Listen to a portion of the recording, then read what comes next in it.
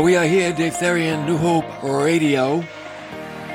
Hope you can catch us in one of our outlets, newhoperadio.live, YouTube and Facebook. WARV 1590 AM, 92.7 FM. There also. And then the Hope Club podcast. Always there as well. Today we delve into a basic Bible truth. We're in a series entitled Basic Bible Truths. And they're things that every Christian should know. Really. If you're a follower of Christ and, you have a walk with God and you're going to heaven, there's things that we should know about that walk. And that's why this series is so important. We're going to outline many aspects of the Christian life to give us that strong foundation. Bible basics, it's what we need. When you get a strong foundation, you can build, right? No foundation, no building. Jesus, he told a parable about that, didn't he? Two guys built beach houses. One built it right on the sand. He was in a hurry. The other one, he put in a foundation. But when the storm came, it blew away the house on the sand. But the one with the foundation, it stood strong because it had a foundation. That's what these Bible basics are. They're foundations for our Christian walk. Want to stand strong? Learn Bible basics.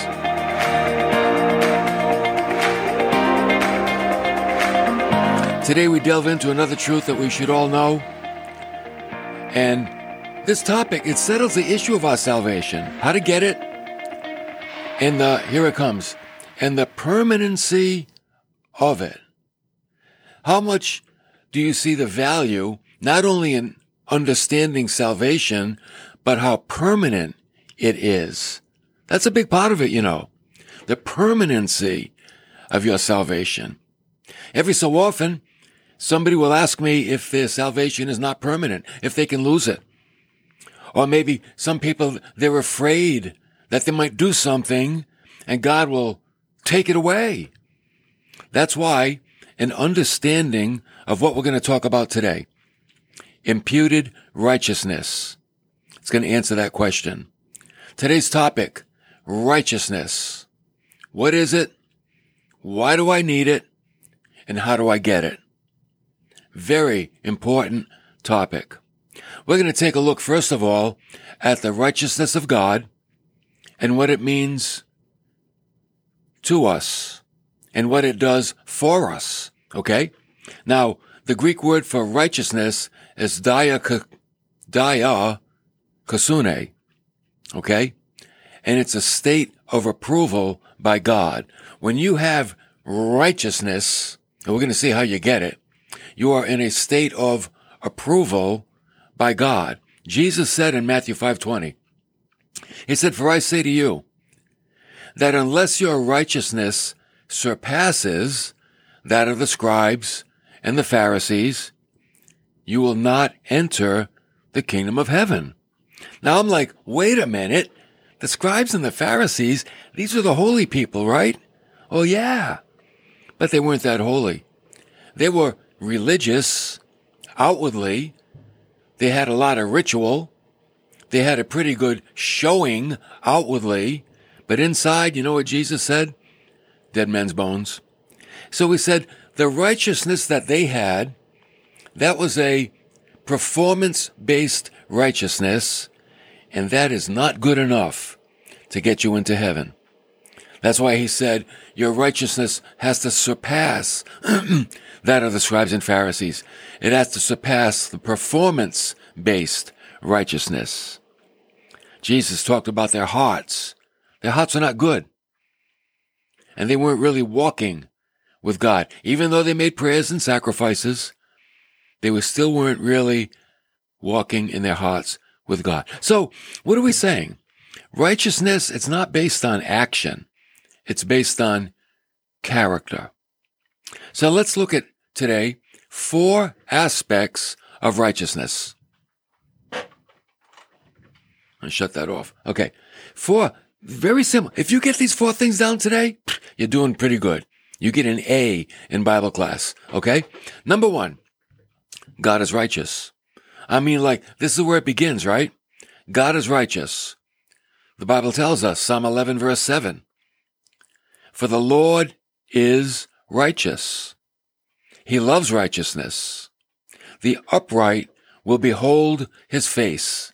So think about that. God is righteous. He loves righteousness, and those that are righteous will see him. We will be with him. Jeremiah, the Old Testament prophet, he said, righteous are you, O Lord, that I would plead my case with you. And I love that.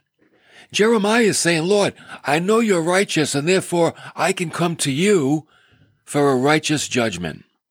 Think about that. Now, we have court systems in our world, and they're not always right.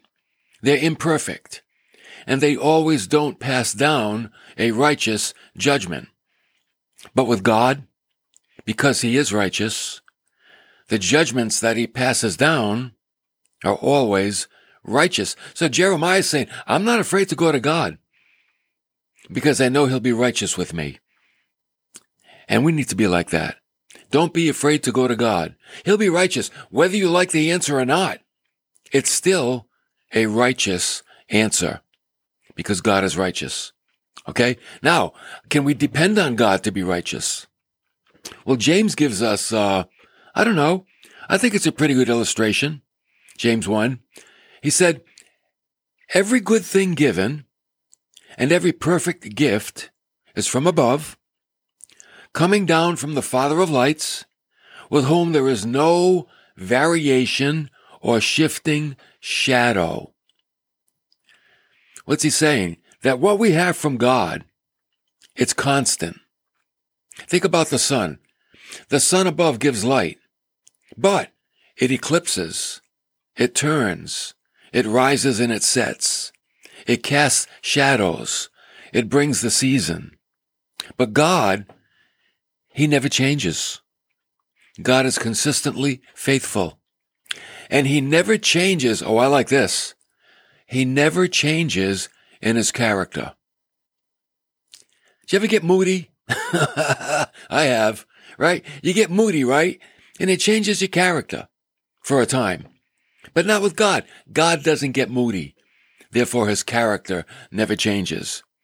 The Old Testament prophet Malachi said, for I, the Lord, do not change. God is telling him, Malachi, listen, I'm the Lord. I don't change. I'm consistent. I am the only constant in creation. Everything else changes. God is constant. And that means that his righteousness is constant. Evil cannot proceed from him. The Apostle John, he confirms James' statement that God is light, and in him there is no darkness at all. So what we're saying is God is righteous in his character. Remember we said it's character that God is looking for, not our outward performance. Performance doesn't make anybody righteous enough to get to heaven. It's character. And character shows that a person is righteous. But you say, wait a minute, if character is what God is looking for, well, how am I going to get that character? Well, that's why we're here today.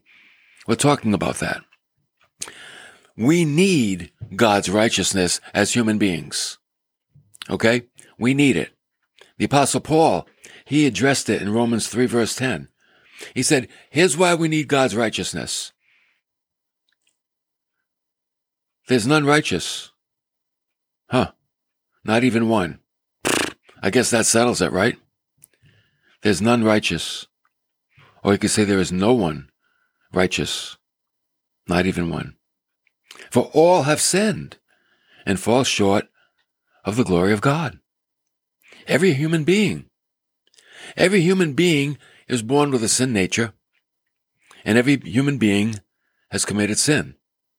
And therefore, it put us outside of the perfect righteousness of God. You can't have a relationship with God unless you have his righteousness. So we're all in trouble. Everybody. But wait a minute. We can get God's righteousness. How do we get it? If we're going to live with God. You know what I believe the first step is? You have to want it. That's what I believe. I believe in the free will of the believer, where we all decide for ourselves if we want God or not. So Jesus said in Matthew 5, verse 6, "Blessed are those who hunger and thirst for righteousness." Joy comes to those that are hungry and thirsty for the righteousness of God, for they shall be satisfied. You see, hunger and thirst, it's a desire. It's a drive. When I'm spiritually hungry, it leads me to faith. When I'm hungry for food, it gives me a desire to eat, right? When I'm physically hungry, it leads me to food. When I'm spiritually hungry, it leads me to God. Okay? So, what kind of hunger do I have? And when I'm hungry for God, I have a desire to seek Him. When I'm hungry for Him, right? If you're hungry for Twinkies, you're going to go find some Twinkies. If you're hungry for ring dings, you're going to go find some ring dings. If you're hungry for pizza, you're going to go get a pizza. If you're hungry for God, you're going to go seek after God. And God is easy to find. Oh yeah. He's not playing hard to get. Not at all. And by the way, we go after God because it's His righteousness that we need in order to have a relationship with Him. Like I said, works always fall short. They do. Paul said in Romans 4, verse 5, "But to the one who does not work, but believes in Him who justifies the ungodly, his faith is credited as righteousness." Now, when Paul said the one who does not work, it doesn't mean the guy that doesn't have a job. No, he's not talking about that kind of work. He's talking about working toward God religiously, ritually, doing things to get God's approval. No, you don't work for that, but you do believe. The one who does not work but believes in Him, who justifies the ungodly, that faith is credited as righteousness. So God sees your faith, right? Not your works, your faith. And then He says, boom, righteous. And He makes you righteous. And of course, what is our faith in? It can't be in yourself. It can't be in your church. It can't be in your abilities. It can't be in your niceness. No. It's got to be in Christ. Paul said in 2 Corinthians 5:21, He made Him who knew no sin. So I would read it like this. God the Father made God the Son, who knew no sin, to be sin on our behalf, so that we might become the righteousness of God in Him. Everything points to Christ. Everything.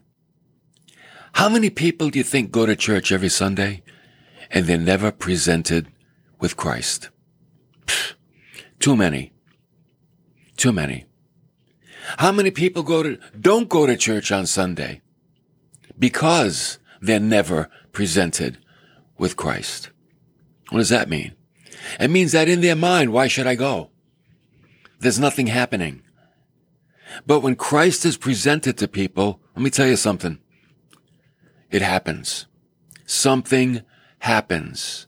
And if you're hungry, you reach out in faith and you embrace Him.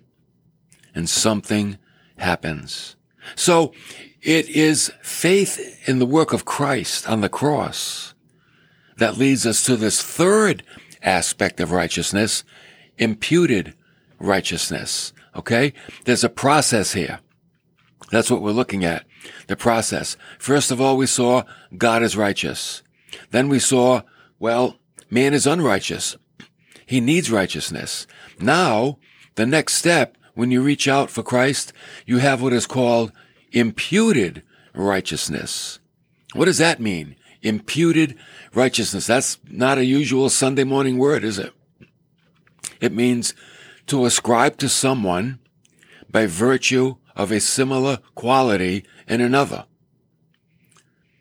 You know what that means? Did I lose you?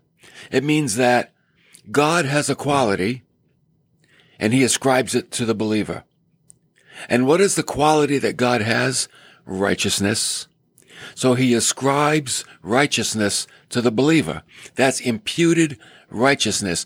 Another way to understand it is to put something in somebody else's account. So let's say you're going to give someone some money, but you're not going to hand it to them, so you're going to put it in their bank account. You've ascribed money to their account.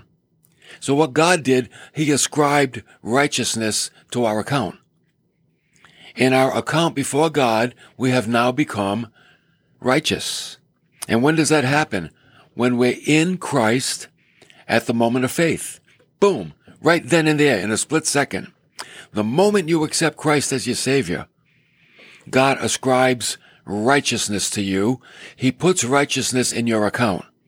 Now, you are not spiritually bankrupt. Oh, you've got some of the riches of heaven. You've got God's righteousness.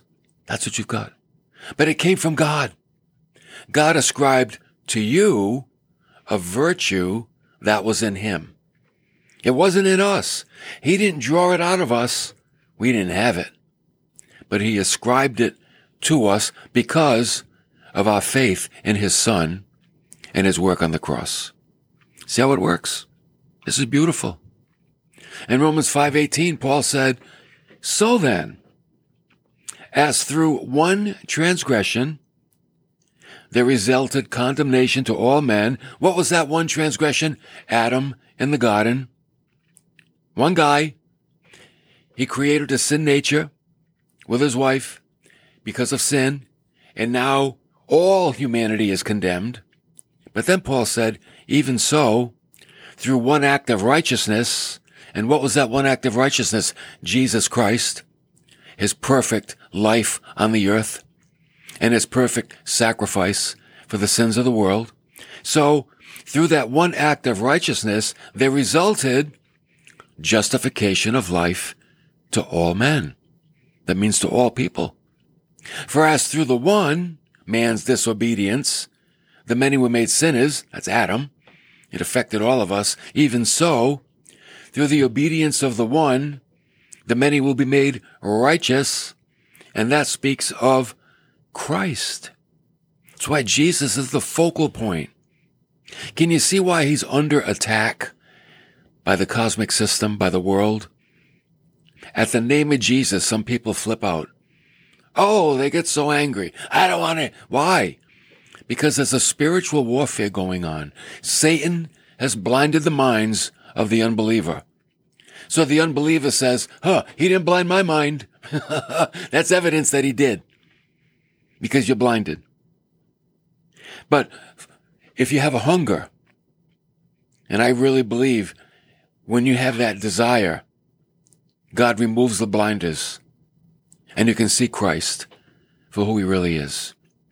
So, Jesus Christ represents the righteousness of God, and the believer becomes what Christ is at the moment of salvation. Think about that. Imputed righteousness from God is given to you, is assigned to you. And at that moment, you become like Christ. Christ had righteousness because of who he was. And when God imputes his righteousness to us, we become like Christ. And here's the good news. That righteousness cannot be removed. So the salvation cannot be taken away. And why is that? Because we are in Christ. That's the key phrase. In Christ. When you're in Christ, you can't get out. You're in. We're baptized into Jesus Christ, and therefore our salvation is secure. Can you see why theology must be taught in church? Theology is the study of God, and it's the basis of our faith. I mean, if we're not going to learn about God in church, why are we going? Why do we go? If we don't learn these Bible basics in church, why do we go? That's where faith is built. Faith is strengthened through the Word of God. Weak theology means weak faith, right? Strong theology means strong faith. That's the way it is. And what does Hebrews 11 say? Without faith, it's impossible to please God. Oh, if you have no faith, man, forget it. God is looking for faith. The eyes of the Lord go to and fro throughout the whole earth, looking for those whose heart is toward him. Some translations say, for those whom he can strongly support. The point is, he's looking for hungry people. Ask yourself, am I hungry for God? Am I thirsty for God? If you are, you'll find him. If you're not, you'll stumble around in the dark the rest of your life until you do. Say, I'm not in the dark. Oh, yes, you are. Yes, you are. So we've got this righteousness of God. It's only in him. Man has no righteousness within himself. But then through faith in Christ, God imputes righteousness to the believer at the moment of salvation.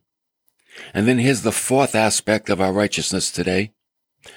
Imparted righteousness. And this is important too. It's just 4 little steps we talked about today. I hope you can remember them. Imparted righteousness is Christ assigning his righteousness to us at the moment of believing. That's imputed righteousness. Okay, like I just said, it's imputed, it's assigned to us. Now, imparted righteousness, here it is. It's our presenting that righteousness to others in our daily lives. In other words, it's living out our faith. Imputed righteousness, God puts righteousness inside of us.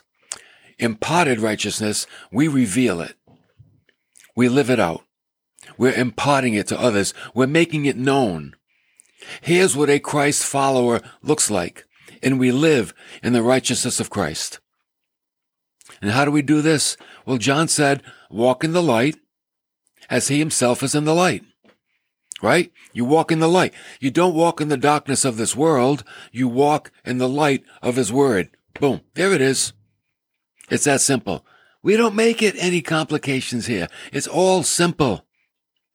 Paul says in Ephesians 4:30, do not grieve the Holy Spirit of God, by whom you were sealed for the day of redemption.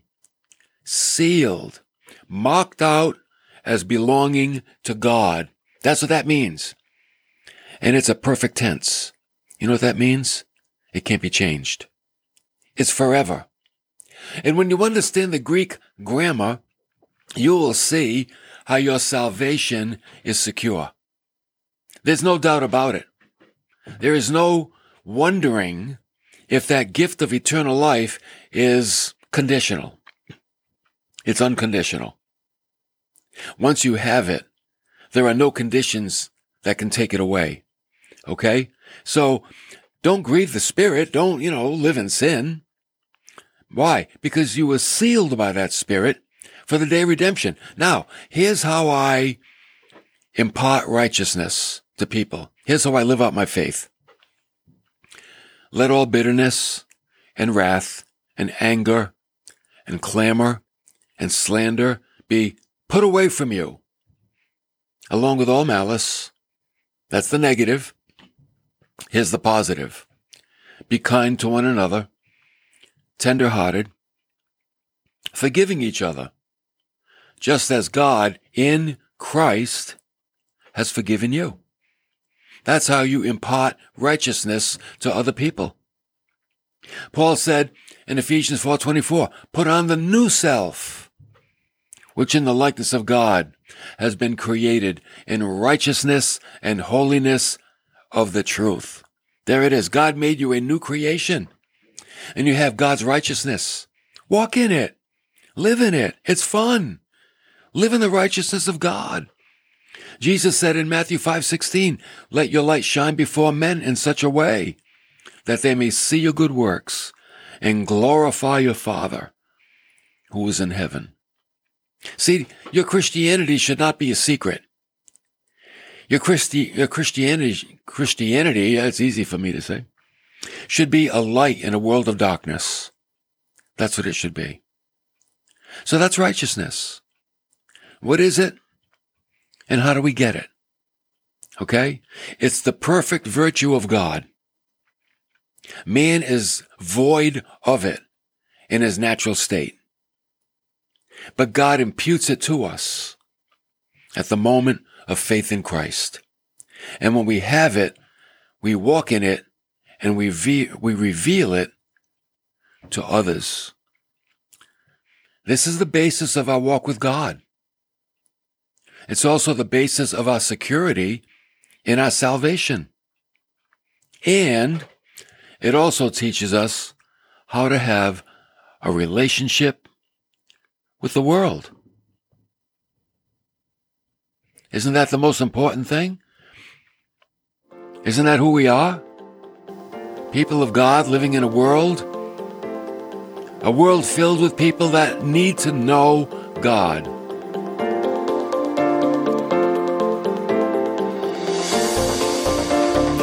They certainly do. But I want you to know two things. Number one, if you put your faith in Christ, you have God's righteousness and you are perfect in His sight. He can't love you any more than He does. You are perfect.